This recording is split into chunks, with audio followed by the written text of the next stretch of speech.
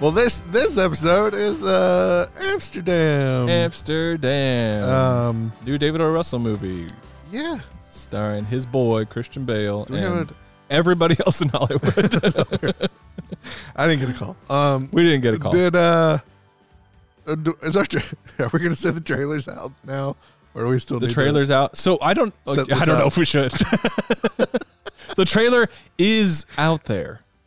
Yeah, maybe. Let's just talk about it. Let's just do the thing. Okay. We do the thing. This is about movies. It's a podcast where we watch a movie and then you have a conversation. Yeah, we just have conversation. Sometimes we have a conversation about the movie. Sometimes we have a conversation about something else. Yeah.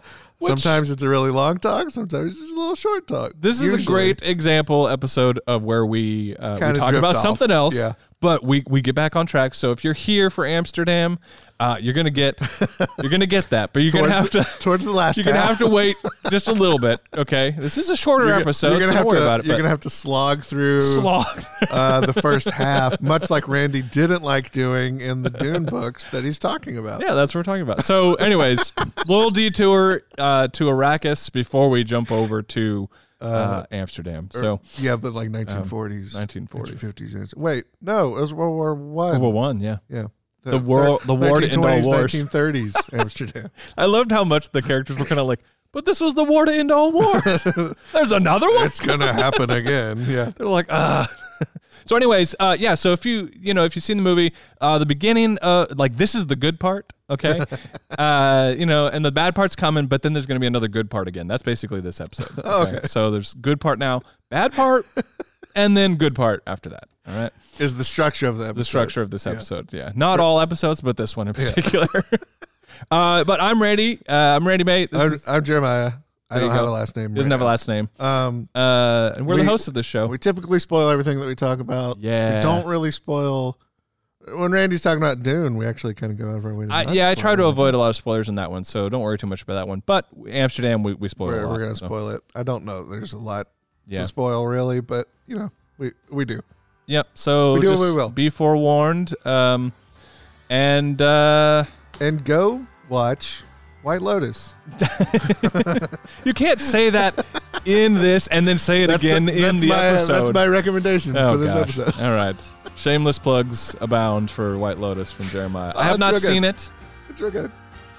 But I probably will watch it soon. All right. This is about movies. Talking about Amsterdam. Woo.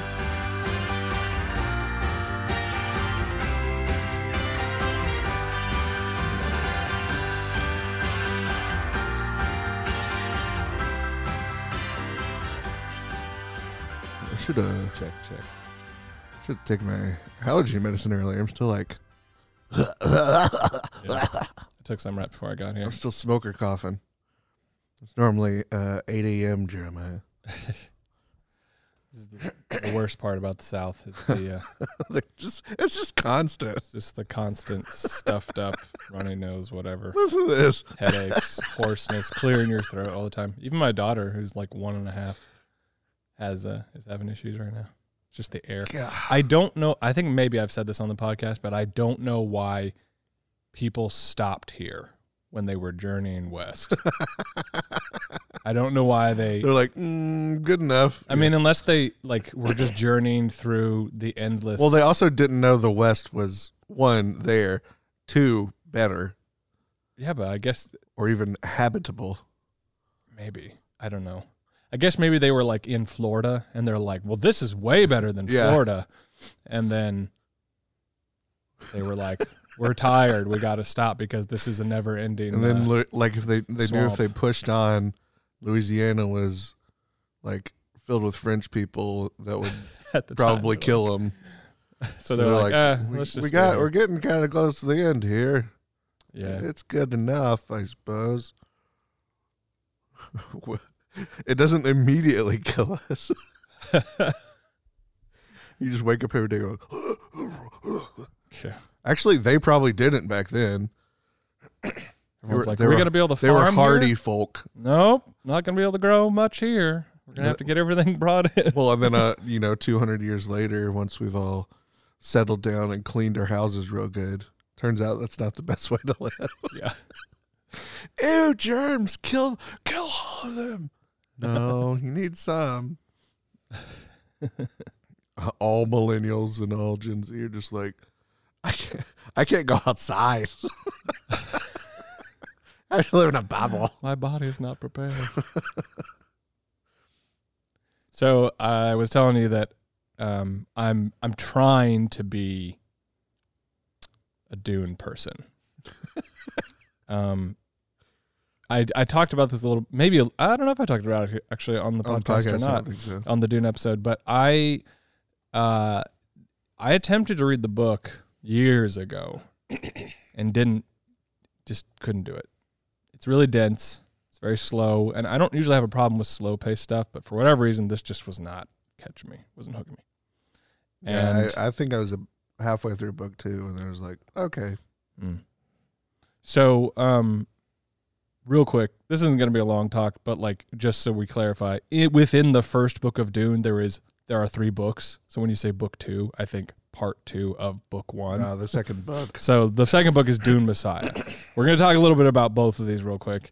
So, but this podcast Dune is the Amsterdam podcast. This is the Amsterdam podcast. Just in case you were wondering, maybe you actually clicked the wrong button. No, this is the Amsterdam podcast. Just bear with me for a second. Movie's good. Not really a lot to say about it. Maybe we'll get around to it. We'll see. Right now we're talking about Dune. No, I have some stuff I want to talk about with that movie. So, okay, Dune. Bear with me.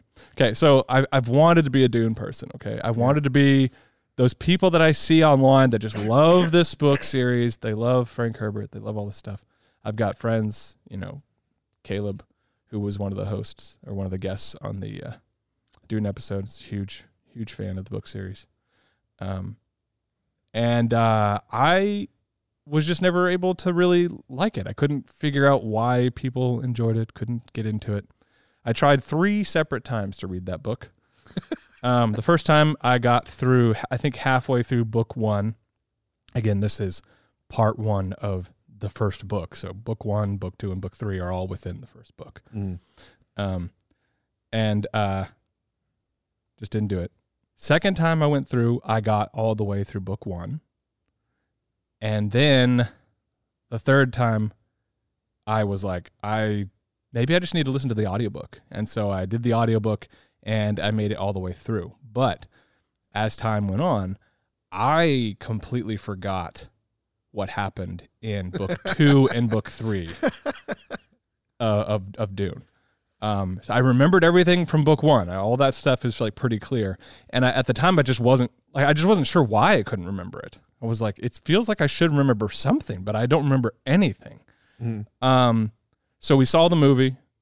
I loved the movie. That was real exciting. I thought it was great. And just like, honestly, with any like big book series, the one that comes to mind is A Song of Ice and Fire.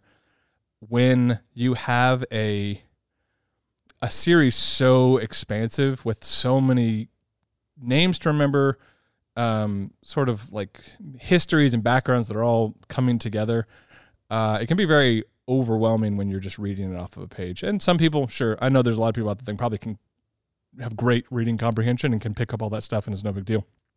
I don't think that's everybody. I have fairly good reading comprehension, and I had a hard time with that book as well. But after watching a few episodes of the show and just getting some sort of image of a character and seeing them in the context of the world, it suddenly made me understand everything in the books, like instantly. I don't know what it was. Like even just watching like part of season 1 of Game of Thrones, I went back and read the book again because I had already read the book and completely understood. It just completely clicked. Everything made sense.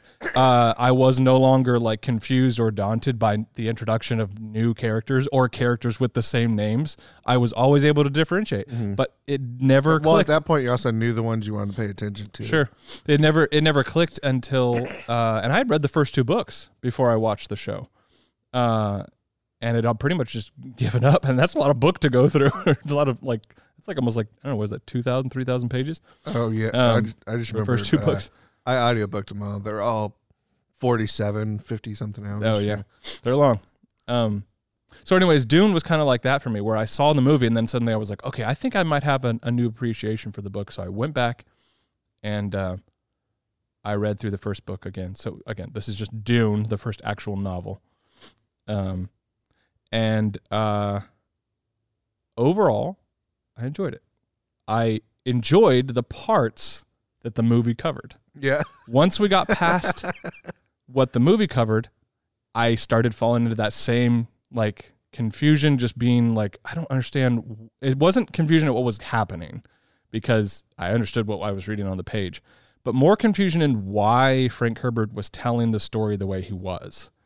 It felt intentional, and I don't know. There's a whole podcast about this somewhere, but not right now. Anyways, I kind of was like, I just don't know about the second half of this book. Like, I feel like I'll watch Denis' interpretation of it, and I'll go back and read the second part and be like, oh yeah, it's great. But the fact that I needed that movie to really help me enjoy it, I think that says something. I don't know if it says something about me or if it says something about the book. I'm not really sure. I'll tell you, I hadn't played any Witcher anything. Mm-hmm. The Netflix show came out. I watched episode 1 and 2 and like the first scene of the third episode, and then I just paused it and I went, who likes this? And then the game was like, play this game on Game Pass. Started playing it, loved it. Mm-hmm. Played nothing but that game for a month and a half, did all the DLC. Mm-hmm. It was terrific. And then I went, I want to watch that show. And I watched the show and I loved it. Even the same 2 episodes I just watched, I don't know. There was just something about already knowing this guy, mm-hmm. and that made it really good. Yeah. But the first time I watched it without knowing anything about it, I was just like, this is not good. Mm-hmm. And something about it just hit way, way, way different just after I'd experienced it in another form and gotten kind of used to the universe a little more. Maybe that's sort of the same thing you're going through. Yeah, it sounds like it. Like specifically the way he writes, like you just can't stand, like your brain doesn't work on that same, like the way he's writing and the way you tear language apart isn't the way he constructs it. And so your brain's just like, I don't like this. I don't like how he's writing this. Yeah. I mean, like I'm very aware that like the way we tell stories changes over time. Obviously this book was written a while ago, and many, many stories that we have told in different forms have been inspired by it. That's very obvious. Mm-hmm. Even in Song of Ice and Fire, there's actually things in that series that I could see George R. R. Martin being inspired by Dune. Straight from Dune. Not straight from Dune, but sort of like, okay, that's very similar to this thing that happens in Song of Ice and Fire, but George sort of takes it all in different directions. So he's not like just aping stuff. But he's like a kid who read it and sat on it for 30 years and let it creatively really liked the idea. Mutate. Yeah. So you're right. I think there's a lot of stuff in there that I'm like, I just don't know how I feel about how he tells the story. There's a lot of jumping around that I get why he does it, kind of, but his style is very much not the way we tell stories now. And I think a lot of my brain is fighting that. And I'm trying to like lean into it a little bit because I want to like, okay, because obviously there are a lot of people that love it for the very reason, for what Frank Herbert created. And I think maybe the fact that I don't enjoy it that much, maybe that just makes me not a real fan. I don't know. But here's what I wanted to get at. Okay. So everyone that I talked to that has read the books was like, well, if you're not really like digging the first book, like like close friends were just like, you're probably going to like Dune Messiah. Like it's the second book in the series, second novel. They're like, you're probably going to like it. It's got a lot of intrigue and there's a lot of that kind of stuff. Because there was actually something that I missed from the first book was like, I wanted more of that sort of like, I don't know if I wanted more like of the like Song of Ice and Fire in it. I just like the political side of it. I like the world building that he does. It's almost like I just don't really care for the plot. I like the setting. Even your board games and how you even how you play card games, you want like a strong theme. Yes. And you really like the political like intrigue side story side that affects the main plot in a themed way. And in like one overarching story that's kind of like the world's telling the story, where I think when the plot drives the world for you, you're kind of like, this is dumb. But I don't know. if you can set up all the background stuff to where it's like correlating, then that's where you nerd out. Yeah. Yeah. There's just a lot of stuff, a lot of decisions that Frank Herbert makes that I'm like, I'm not sure why you chose to tell the story that way.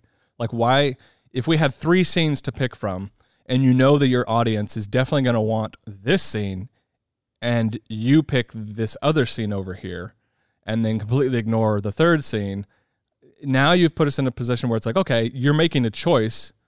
Now I want to know why you made that choice. Mm-hmm. But there's a lot of stuff, especially in Messiah, that just feels so out of context. It's not going to be. It feels like, it just feels like he skips chapters, and I don't know if it's because he just was bored and didn't want to write them, or if he like an editor came along and was like, or if an editor just cut it out completely, and they're like, yeah, it makes sense without it, or if he's doing something else that I'm just not catching on to, and maybe that's what it is.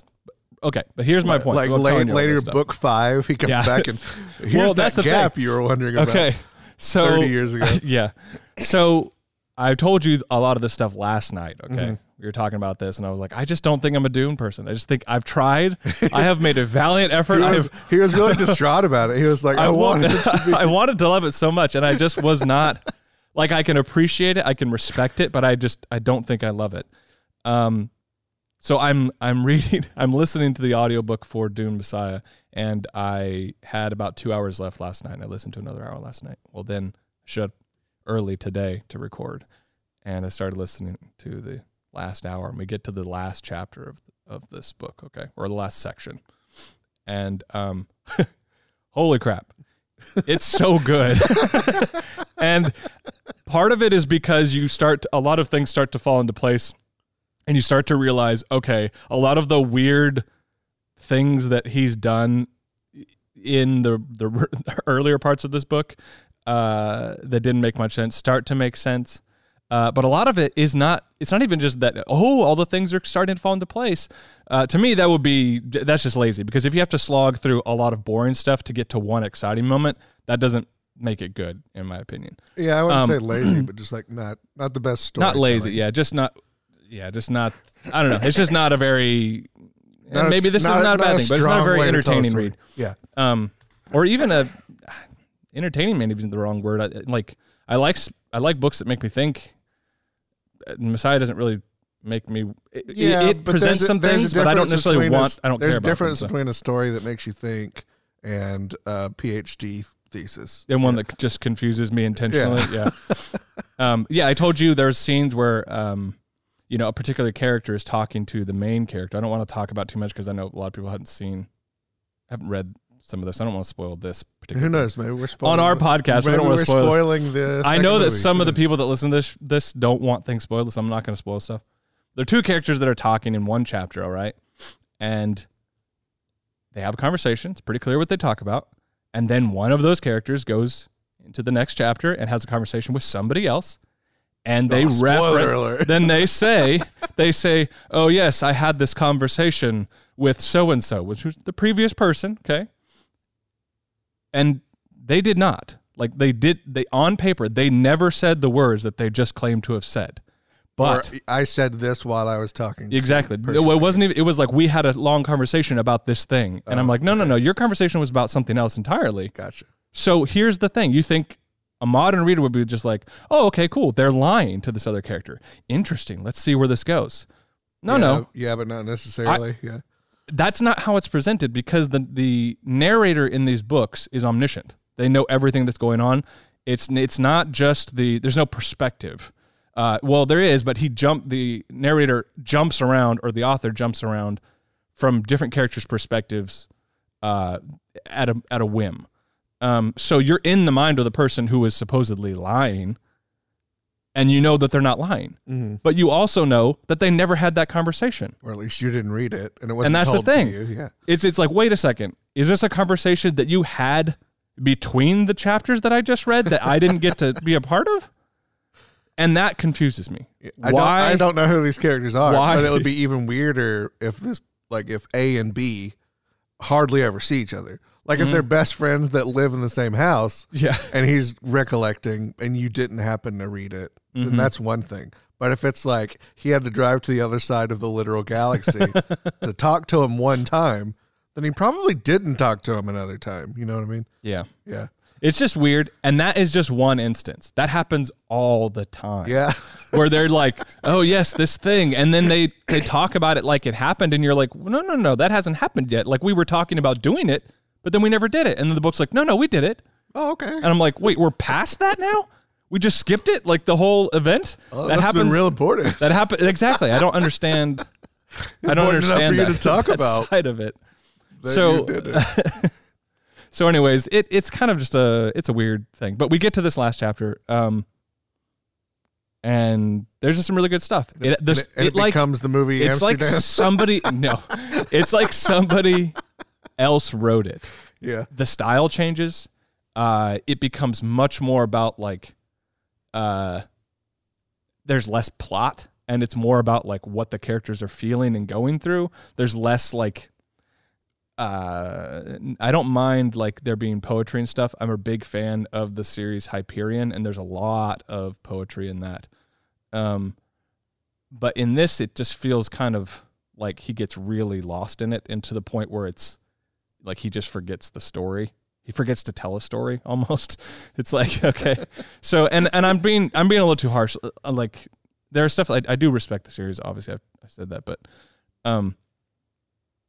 regardless, this last section is very good. I only have 25 minutes left of the audiobook, and I want to know badly what's going to happen because it's the first time in the whole book where there's been any sort of mystery. Like everything else has been like not mystery. It's just been like confusion. Like you don't understand why the author is like not like why he's withholding information in this way. And it's not like he's like, ooh, what is it? I'm like, no, I'm not interested in asking that question. You're not making me interested in wanting to know these secrets that you're holding from me because you're not even letting me know that they're secrets. Like I don't know what's a secret and what isn't. And so I just don't really know how to like, I don't know how to like work with the material a little bit. So this last chapter is sort of like he just like he left the book for 2 years and then came back to it, and like we need to wrap this up. Ghostwriter like wrapped up this thing in a very different way, and I'm like, wow, this is actually good now. It's very strange. I don't understand why, and who knows? I haven't finished it yet. He might relapse back into his old style and then leave us kind of wanting more. But anyways, I'm saying it's good, but there could also be one other factor, and that is this: the audiobooks are not good, and this is why. It's really the only way that I can read it. It's the only way that I found that I can actually get through the series. But they have the first audiobook for the first book starts with every main character has a unique actor playing them. And then there's a narrator voice. Okay. It's like a production. It's very good. Yeah. The actors are very good at playing their specific characters. And then it quits. Then it stops. And they just have the one narrator read for everybody. And he makes bad choices when it comes to the voices of the characters. Paul sounds like a very, very nasally, I'm Paul Atreides. And you're like, oh God, I hate this person so much. And he makes you hate him when you're supposed to love him. So Timmy was busy. Like, Timmy was busy. It was well before, I think it was before Timmy was born. But so this is all just like he's not a bad reader. He's a very good reader, but like he's making bad choices when it comes to the voices of the characters, making characters that you should not like likable, and making characters that you should love unlikable. So it's like it's very weird. His voice is annoying. Also, I hate this also guy. switching pronunciations of names at various points.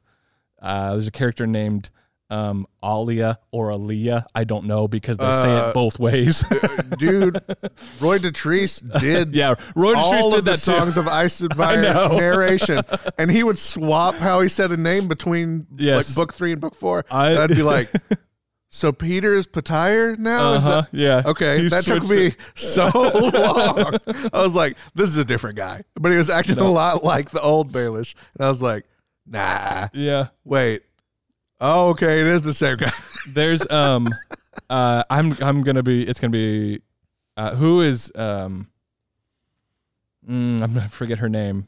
She's one of the Greyjoys. It's like Asha, or I can't remember what they call her. I get mixed up because they call her a different name in the show. I think it's Asha. but she he gives her this kind of like almost like Irish voice. Mm-hmm. And then and you're reading and in like book 3 or whatever, okay? So there's certain characters in book 3, blah, blah, it's big story, Daenerys, all this stuff. He's got a very distinct voice for Daenerys. Well, book 4 is like, has only half the characters in it. Yeah, I don't know if there was like a goes lot off of on a different years direction. in between, well, and he kind of book forgot 4, what he did. Book 4, the entirety of book 4, and then the first half of book 5 happened simultaneously. So he only follows some characters in book 4. Well, Daenerys isn't in book 4. She shows up in book 5. Well, when she shows up, it's been many years since he read her voice. Yeah, since the narrator. Yes. And so when he tries to find her voice again, he does the same voice that he does for Asha. And so I thought into Daenerys' chapter that it was Asha because it was the same voice. It was this Irish voice. And I'm like, this is confusing. Why is Asha here? Like, why is she over in Meereen? What is she doing there? Like all this other stuff. How did she? And I'm like, wait a second, what the heck? And I actually go grab the physical book and look at where we are in the book. I'm like, this is a Daenerys chapter. Like, he's using this weird voice. And he proceeds to then the rest of the book, like her voice changes so much throughout the book. And look, I love Roy Troyce. I think he's great. He's really good. But he just... Yeah, later on, really flubbed out. Yeah, so it was, yeah. Okay, so going back, they do this thing with all these different voices. Okay, then they go to a chapter and it's just the narrator, and then they go back and it's another voice thing, and they switch back and forth throughout the book to the point where it's actually confusing because this narrator, the guy who's actually the main reader for the book, will do different voices, and you may not realize that he's doing Jessica Atreides or Paul Atreides or whoever. He may be doing their voice, but it sounds so different from the actor that portrays them in the previous chapter that it can be confusing and throw you off, and you may not realize that this is an important character you should be listening to. It may seem like, oh, this is just a side character and they're just saying something really quick. But nope, it's meant to be important. So they do it a lot. They switch back and forth, and it's like, and they kind of like, you can tell that they apparently didn't have the budget to do it for the whole book because they should have done it for the whole book.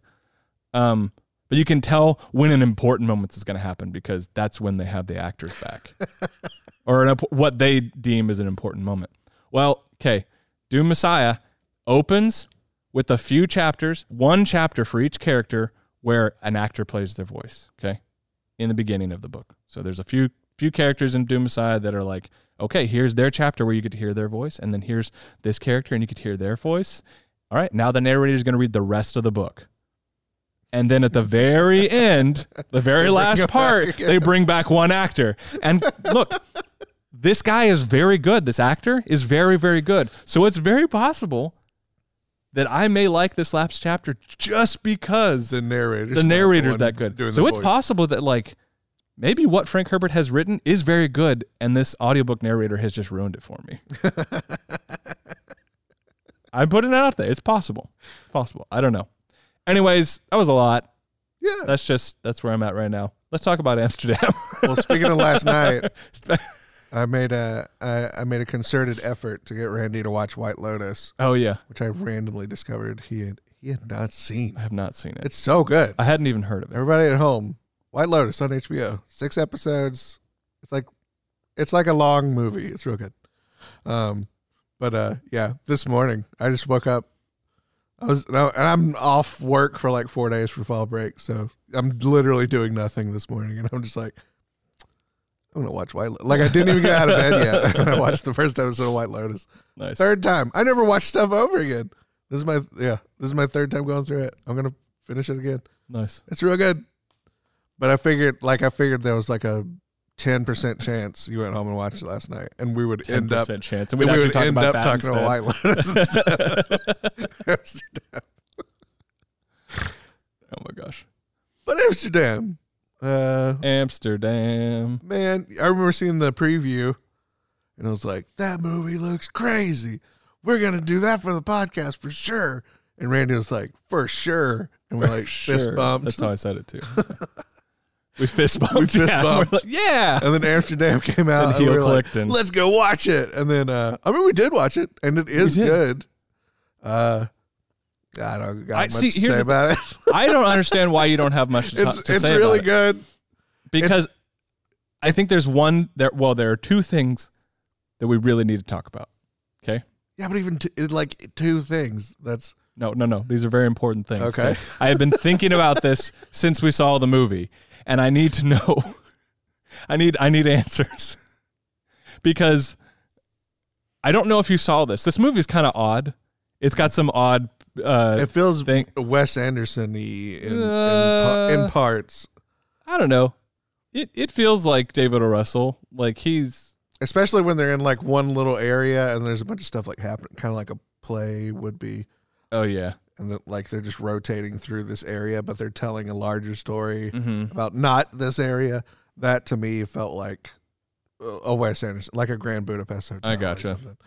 Well, especially when the characters are like doing that weird, dry, humory bit stuff, and just the way they were talking, and I mean even the way they kind of shot it. I was like, did Wes Anderson produce some of these scenes? Okay, here's the thing that I need answers on. There's two things. And that, I don't know if you saw these things in this movie, but when I saw them, they were on screen. So each thing was on screen one time, at least one time that I noticed, with a close-up, okay? And that is Rami Malek's hand and Margot Robbie's foot. Separate times.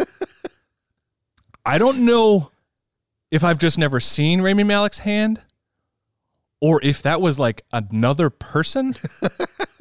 This, like I said, this movie has some odd moments, but not like weird, like trippy moments. Like it's not like, I guess there's a few sort of like he's got some medicine and he's kind of like, but it wasn't one of those moments. Mm-mm. But like there's a part where like Rami Malek I remember the moment raises his hand up. You kind of like freaked out. Yeah. You went, is that his hand? Well, he raised his hand up to touch somebody, and it looked like a fake hand because it was so tiny.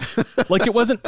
Okay, I don't know how to describe this. Like it was actually. It was a big hand, but like it was like he had his hand in a tiny hand glove that looked like a hand. I don't know. It was so weird, and I remember being so like, "What in the world was that?"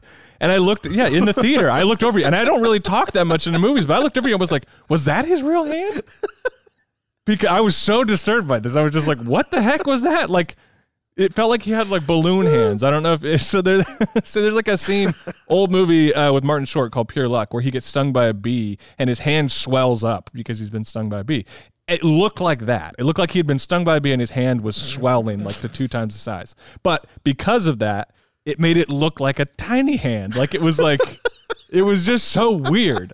Okay. So then there's a scene, I think it's a little bit later, where they're dancing where Washington and Margot Robbie are dancing. And they cut to a shot of their feet, and Margot Robbie has no shoes on. And her foot is the tiniest foot I've ever seen on an adult. I was like, it was the same thing. It was kind of like, sort of like it was like a little bit swollen, but it was tiny. And I'm like, okay, what's going on here? Like, they had some weird kind of lens that they didn't know they were filming with, and whatever's in the center of that frame just makes it look. And it's possible they had some weird, like maybe kind of. I didn't notice any sort of like fisheye thing, but it could have been doing that.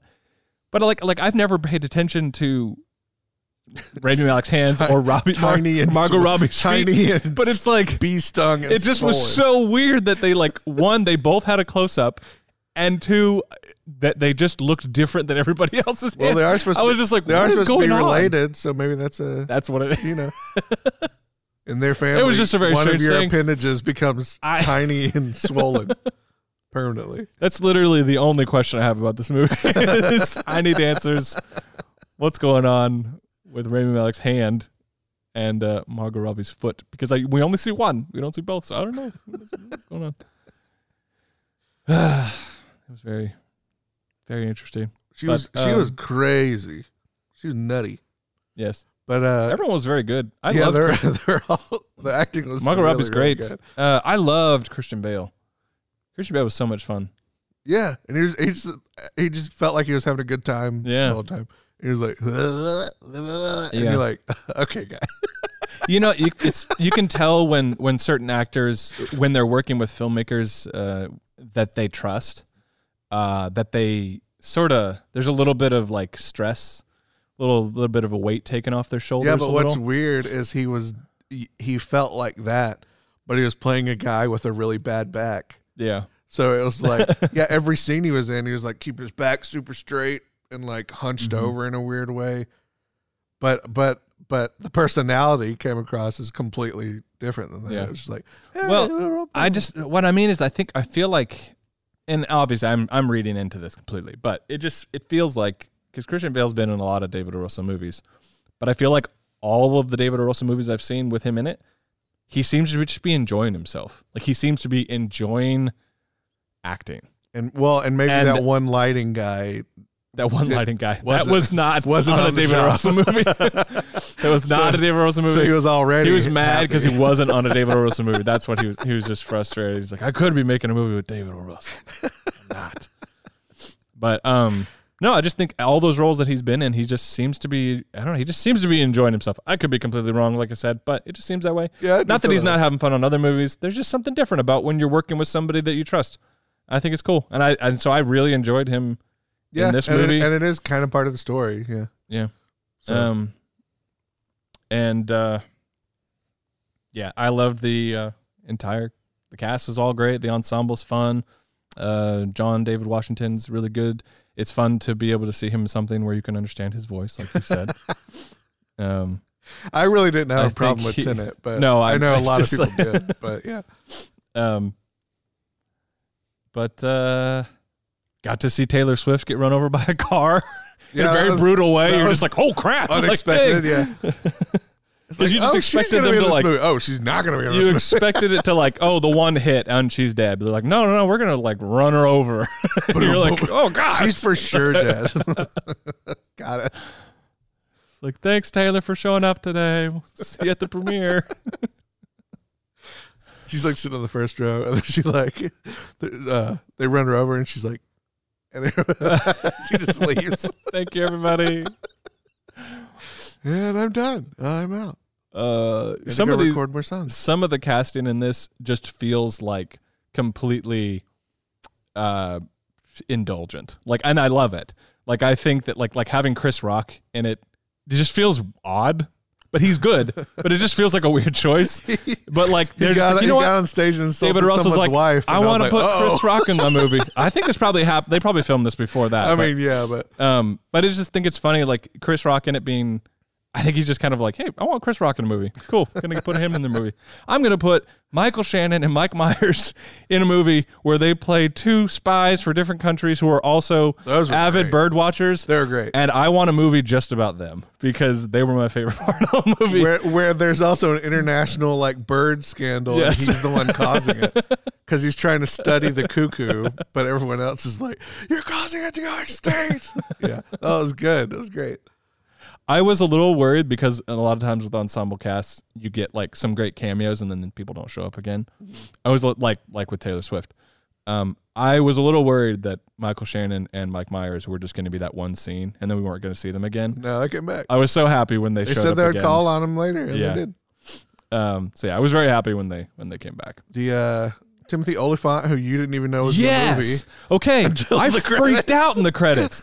I freaked out because I mentioned this before. I love Michael Shannon. I love when I don't know Michael Shannon's going to be in a movie, and then I see the movie and he's there. I'm always pleasantly surprised. This one happened again in this. This one doubled down. This doubled down because I have the same feelings about Timothy Olyphant. If I don't know that they're in, even if I know they're in the movie, obviously I'm going to enjoy the movie. But especially if I don't know they're in there, which for whatever reason, Michael Shannon and Timothy Olyphant have a way of sneaking into movies without me realizing it.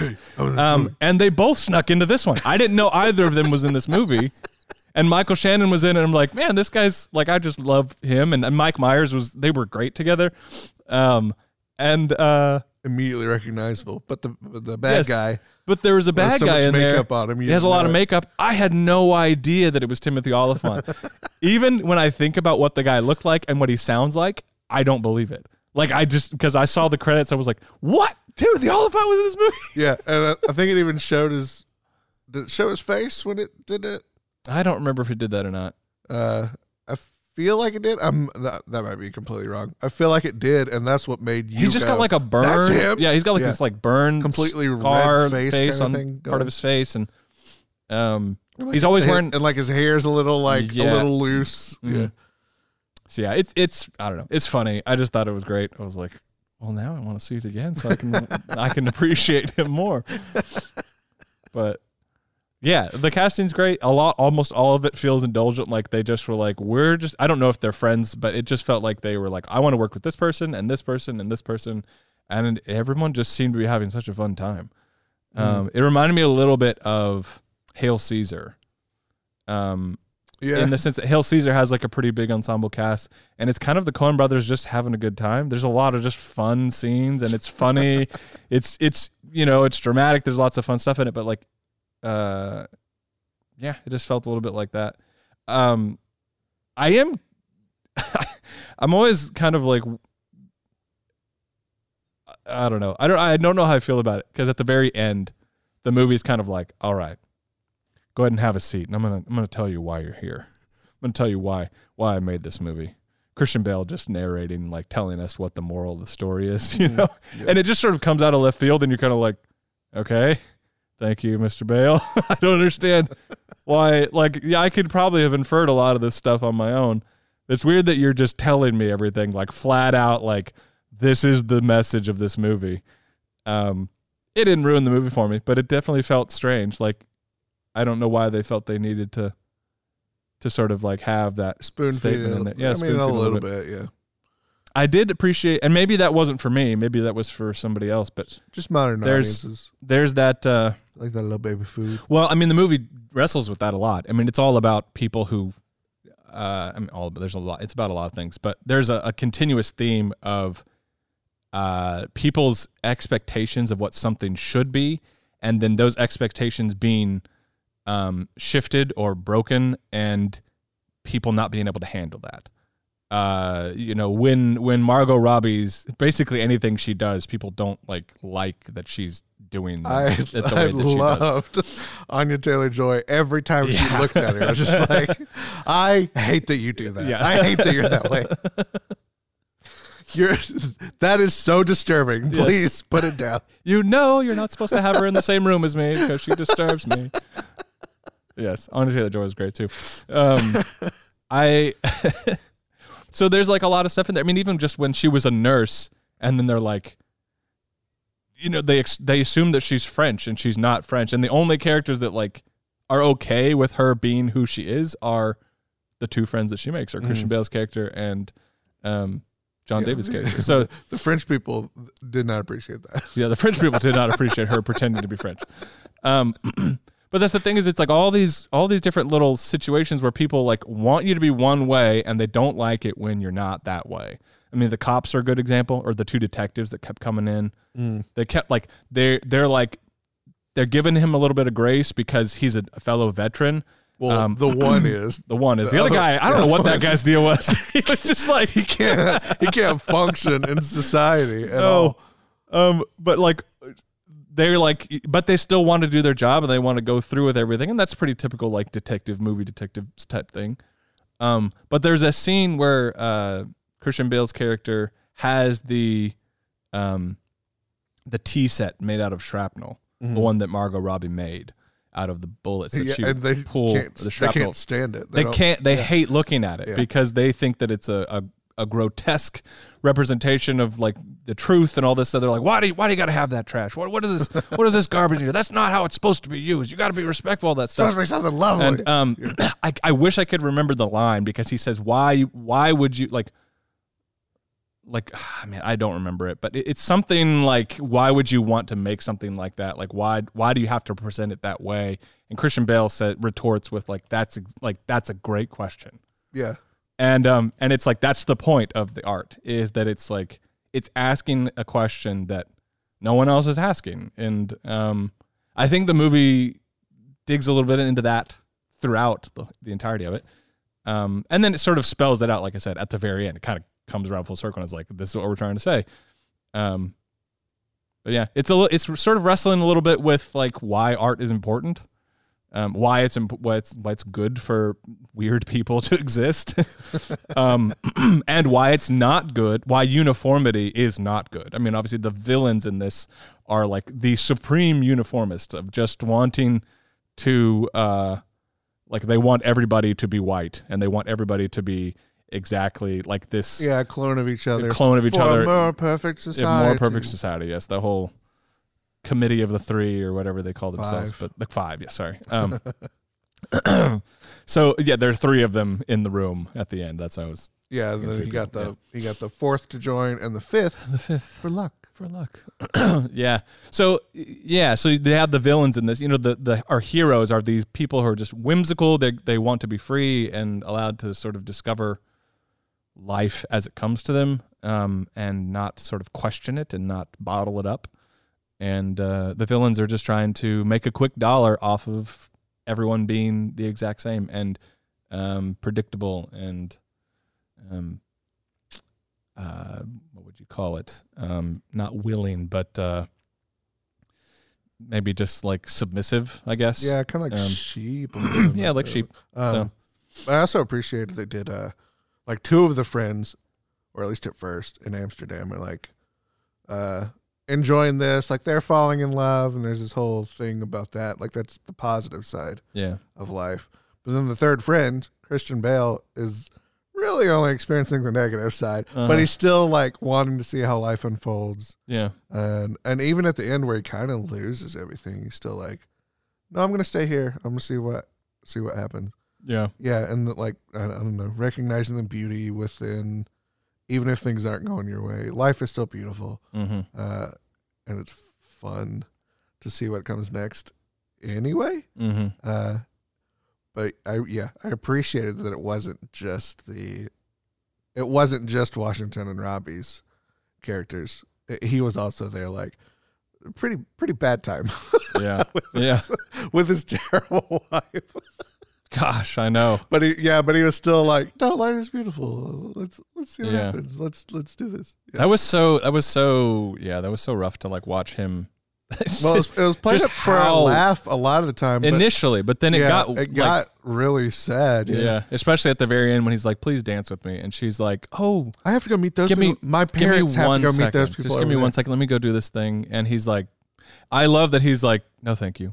Yeah. Like, we're done. And because, I don't know, there's that, he mentions the whole time that he's like, love is a choice. Like, you are choosing to give yourself to these people. And the whole time that was a line too. It was he's choosing. Was love for me something you wanted, something you chose, or something you needed? Yeah. And like, I truthfully don't know what she wanted the answer to be. Chose? Yeah, I don't know. Is that better? Well, he asked her that, and then she turned it on him. And I think there's a little bit of truth in when she does turn it on him. But I think that he eventually decides that, like, regardless of how he got into the relationship, he was continuing to choose her. Choose it now, yeah. Regardless of how, whether it was, whether the rich, the beginning was choose or need. Yeah. And, but she is obviously not choosing him. No, she's just... Anytime her dad says, hey, get something out of that guy, she's like suddenly completely interested and all about him. Yeah. And then, as soon as that's done, it's, I got to go meet those people over there. They're important. Mm-hmm. Yeah. Ugh. Yeah. Yeah, but I liked it. I thought it was a fun movie. It was really enjoyable. It was just a good time. It really was a good time. It's just really fun. And like, it was like this, the whole thing just kind of feels like this chaotic jazz song where it's just constantly like, and then at the end you're like, that was crazy. Yeah. That was a good time. So there you go. Amsterdam. Crazy good chaotic jazz song. Yeah. It really was. It was a lot of fun. It was. Well, thanks for listening, everybody. This is a pretty short episode. But that's gonna wrap. But I think we've said what we got to say. Yeah. So talked about Dune. We may have talked about Dune more than we talked about Amsterdam. But honestly, just go see Amsterdam. There's not much more to say about it. It's great. It's really good. Watch it on wherever you can I find it. can't imagine people watching it. I can't imagine anyone watching it and going, I didn't like it. I mean, there's someone out there. Yeah, but don't let that be you. Don't let that be you. Just enjoy life. Yeah. If you love Bullet Train, just be proud about that. Don't let other people tell you what you want to Stand up for yourself. Go to the forums. Paste your praise. Paste your praise. Paste it like they wrote it down somewhere. In my head, it was copy and paste, but I guess it should be post. Yeah. Post your praise. All right. Thanks again for listening. This is about movies. We'll see you next time.